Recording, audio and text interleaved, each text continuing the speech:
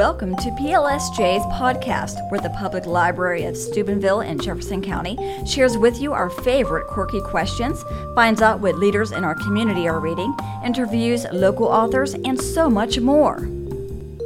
This podcast is part of the Out and About series, where we talk to business and community leaders, organizations, and anyone outside library doors to learn a little more about them personally and professionally. And as always, we'll find out what they're reading.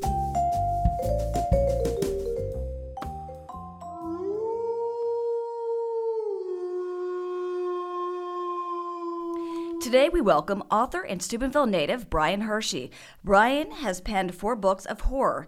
His newest release, Damned to Live, is what we're here to talk about today. Damned to Live is part of his werewolf series and is second to Forgotten Sin. Welcome, Brian. Welcome home. It is so exciting to have you here. Well, thank you for having me. So I want to know, how long has this story lived inside of you before it went to pen and paper or keyboard, however you put it down? Well, let me think. How old am I? No, I would probably say that the idea came to me close to 2009. From that point, it was really about, okay, let's set the timeline. Let's figure out the ins and outs of how it's going to be presented, what characters need to be involved, how I wanted to set up the perspectives. And it just so happens that we had a full moon on that Halloween. Perfect. that year. So I said, I cannot resist. I have to actually go with this. And ever since then, it's just been building and building and building and building. So then you do the layout and you know exactly how your book is going to progress as you're writing, or Absolutely. I know the very last word that I'm going to write before I even start writing anything. So I know how everything is going to end. Well, you're right. I just finished up Forgotten Sin. Absolutely loved it, as I had shared with you. Yeah, so when I got my hands on the new copy, I started reading it last night. Of course, I wasn't able to get very far. I only got through 3 chapters. But yeah, so we'll talk about that in a few minutes. But what I do enjoy about your writing is how descriptive you are. And I can actually visualize the scenery as I'm reading. I love it. Do you use present surroundings as you write, or do you make it up as you go? Because it's very descriptive. Yeah. Both. I think if there's a specific setting that I know or that everyone could know, such as an office building or maybe a public building, a community center, something along those lines, I can easily just pull up pictures, or I can just go based off of the memory that I have of the ones that I have been to. But for the most part, I have to imagine myself being in these locations. And as you well know, these books actually take place overseas. Yes. Have you been to London? Is that? No. And that's why people say, how did you do that? Google Earth is wonderful for that. I got to walk the streets of London, Cambridge, awesome. All of these different places just by doing a few clicks. So I could get the street names correct. I could get the buildings correct. You could even go inside certain buildings and stuff like that. So it really became this fun journey of, okay, well, where can I go? Yes. And just so you know, I have to plug the library, of course. We do have a database that's called A to Z World Maps. So it gives you actually like weather and different things that. That plays right into all of it. So when you're thinking about the atmosphere that the characters are going to interact with, whether it be the physical location or if they're outside, you have to get those details absolutely accurate. Yes. Perfect. You did a great job. As much as you possibly can at the very least.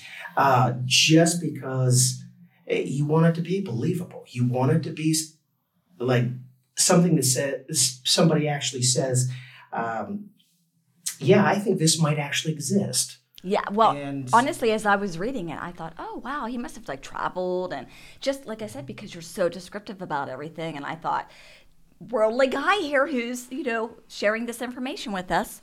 So I'm glad that you're doing the research for it, because that was one of my questions. Worldly through my computers. And just about all of us are, right? As for the characters, is there a piece of you that is in each of them? Oh, yes. Yes.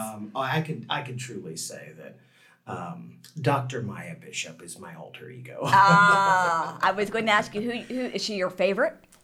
You know what? I love all of my characters. Mm-hmm. They all serve the purpose of telling the story.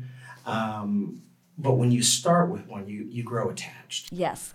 And as I was reading Damned to Live, because of course I told you I just finished up Forgotten Sin, so for me everything was still kind of fresh. Right.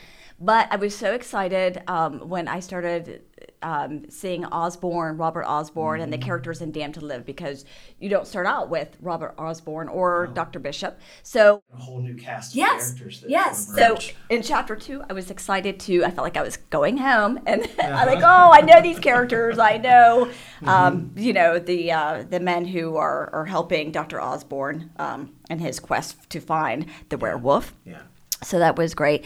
And we're talking the research that you do, but how much research does go into each of the books that you do? Oh, I would say that's probably the bulk of my time. The only thing that is second to that is actually sitting down to compose the story, just because you run into pitfalls and stuff like that. But no, there's massive amounts of things that you research. Everything from, as we had already talked about, the buildings and the climate to even the dialect and dialogue that goes into it, because you want to be able to say things as accurate as possible. So there's been times where I would literally just pull up a podcast, or I would pull up a YouTube video and just listen to how people talked. So that explains Damned to Live when we have, yes, Correct. The foreign language. Correct. Just a couple. Yeah, just a few spots there.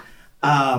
But no, it plays in really well to the authenticity of the story. Yes. But I think that's also being a language arts teacher too. It really came in because I'm listening for the sounds. I'm listening for the voice inflections and expressions. Yes. And so when I can translate that into a text and somebody says, "Whoa, wow, that was really cool. How did you do that?" I'm like, "Yes, okay, I hit the mark." So you are a teacher. What grade do you teach? I teach 7th and 8th. Wow. Creative writing. Well, perfect. Yeah. So do they know that their teacher is an author? And what? Oh yeah, they know that after the first day, because as soon as they come in, they Google search you and say, "Ms. Hershey, I looked you up online," and it's like, "Okay, yeah, what'd you find?" Okay. I wouldn't even think to do that. Or they'll say, "You had more hair back then." "Oh, thanks, I appreciate that."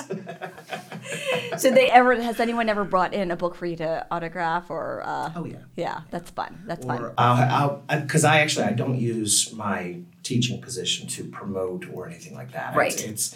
I'm in a place of authority, so I really don't want to abuse that. I don't want to. Absolutely. But if kids ask about it and say, "Hey, do you have a book? I want to read one of them," I tell them, you have to bring in parent signature, parent permission, parent guardian has to say they have to know what they're all about before I could ever even consider that. Yeah. So I don't promote, I don't do anything like that, but the kids, they search you out. Yes, I bet they do. So as I was reading the book, let's go through the Wolf Protocol, because it kind of reminded me of vampires. So I knew about full moons, I knew about the silver bullet, but I didn't know about, I didn't know if you had created this or if that is part of the werewolf culture, as when you get bit, you turn into a werewolf. Is that something that That's part of the werewolf culture. Okay. Some people take it as if you get scratched by a werewolf and bitten. I wanted to go based off of my storyline, based off of my explanations for the werewolf. It has to be a bite. Okay. It has to be a bite. Otherwise, honestly, you would have werewolves running around everywhere. Yeah. So apparently, I don't read too much werewolf books. I wasn't sure on that. I thought, this kind of reminds me of a vampire. So I wasn't sure if that was something that you had created. And then, too, of course, when they. From Dr. Bishop, when she turns into a werewolf out of anger, more so. I was actually kind of picturing the Hulk. It reminded me of the Hulk, so I didn't know that's also part. Actually, the Hulk actually falls into that story archetype because it's a metamorphosis. It's and the werewolf is really just a metaphor. Yeah. It's a metaphor of that internal battle. True, yes. So if you get angry, you lose control. If something triggers you, you lose control. Well, the full moon's always been the trigger. Yeah. And so if you lose control at that trigger, doesn't mean that you can't lose control on other triggers. Right. And then applying some of the science and medical knowledge that I was researching for too, it offered up a very good explanation that not only did it tie the full moon to the werewolf, the bite, but silver bullets, they're all connected. And so there's a reason why a regular bullet won't work. You have to use silver. Yes. It's the number one conductor of electricity. Yes. So, well, that's what, like I said, you were just so descriptive, and so it gave me a better understanding as I'm, reading through. I'm like, oh, okay, that makes sense. Yeah. So it does. So I wanted to ask you, we were talking a little bit yesterday when you were setting up at the library. You have it's your own publishing company now, right? I do. That yes. You're printing these books from. I do. So can you tell us a little bit about that? And yeah, and we shared briefly, but when it came down to this is a very difficult business to be in, and we have from a writer, as an editor, as an illustrator, as anybody who could possibly be involved. And so when the previous publishing company took their interests elsewhere, and I was able to get the rights back for Forgotten Sin, I just applied my knowledge of this business, but with the intention of creating a platform for not only myself so that I could continue with the storyline and still service the readers that are waiting to see what happens next, but also to create a platform for editors and illustrators who are trying to break into the business. So it becomes a little bit more of a stepping stone publishing company, whereas you can offer up anywhere from 18 to 2-year contracts, or 18-month to 2-year contracts, and reevaluate and ask the author, hey, have you gotten enough recognition? Do you want to stay with us, or do you want to take and move elsewhere? Mm-hmm. And it creates a win-win for everybody. Yeah. Because it allows new authors to gain the exposure and the experience. It allows illustrators to come in and do cover art or any kind of interior art that may go with it, but then also being able to give editors an opportunity to gain their experience. So again, the whole purpose behind it was to create a win-win scenario for everyone. Well, I'm sure that definitely will happen. And as we had talked, we are going to be doing a program at the library on how to get published. You will be, doing that for us in the near future. Wait. So Wait. Sounds exciting. And neither can we, because we usually when we have writers groups now starting at the library, and we have a lot of people who are excited and enjoy writing. And I know will based on your experience, like those tips that you will be sharing with us. And I would love to do it. Again, I can't wait. I'm excited about it, and I was thinking about it all last night. Oh, good. So we could talk about it a little bit later. So I have to ask just one question. We have 2 in the series. Are we going to see a third one? Yes. Okay, good, because I saw the end of book 2, so yes. I thought, all right, I'm excited, looking forward to it and finishing up this one. There will be a third and final book for the trilogy. Okay. So the Werewolf Trilogy which is 3. I mean, somebody asked me just recently, well, are you going to do any spin-offs or anything? That I can't even answer yet. I don't know. Okay. So, I mean, there are some characters that I could do that with, but I don't know if I want to go down that path. I think it might be time to also open it up to other authors as well as write a few different things. Okay. I have other things that are coming down the pipeline. So. Okay. Well, in conclusion, Brian, I always like to ask my guests, what is your favorite book? Of all time? Yes, all time or... No contest, The Hobbit. Okay, and are you currently reading anything you'd like to share with us? You know what? The one that I'm reading right now is Stolen Tongues. Okay. And it was independently produced by Felix Blackwell, and it is astounding. I mean, it has my attention. It's every chance I get to sit down and at least squeeze in a few pages because of busy schedules or whatnot, it's fun. So I definitely recommend that one at this time of the year too. So okay, great. It's a fun book. Okay, well, hopefully you give our readers or listeners something new to read. Thank you so much again for joining us today. Well, thank you for having me.